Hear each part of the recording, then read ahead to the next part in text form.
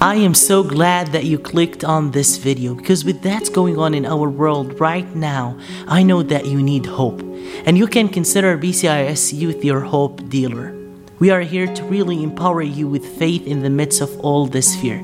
So let me tell you, we are standing with you, and we are going to get through this the same way that we've gotten through everything else, with dua and faith.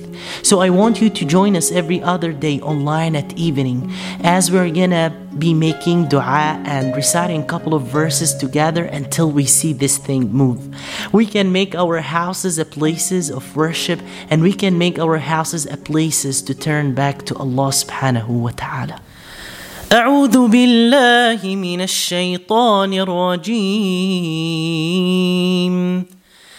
قل لن يصيبنا إلا ما كتب الله لنا هو مولانا وعلى الله فليتوكل المؤمنون.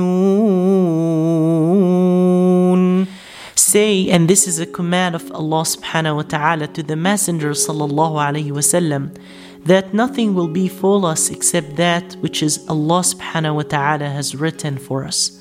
Allah subhanahu wa ta'ala is going to take us through this, and on the other side, Allah subhanahu wa ta'ala is going to make our faith stronger, and He's going to make us stronger subhanahu wa ta'ala.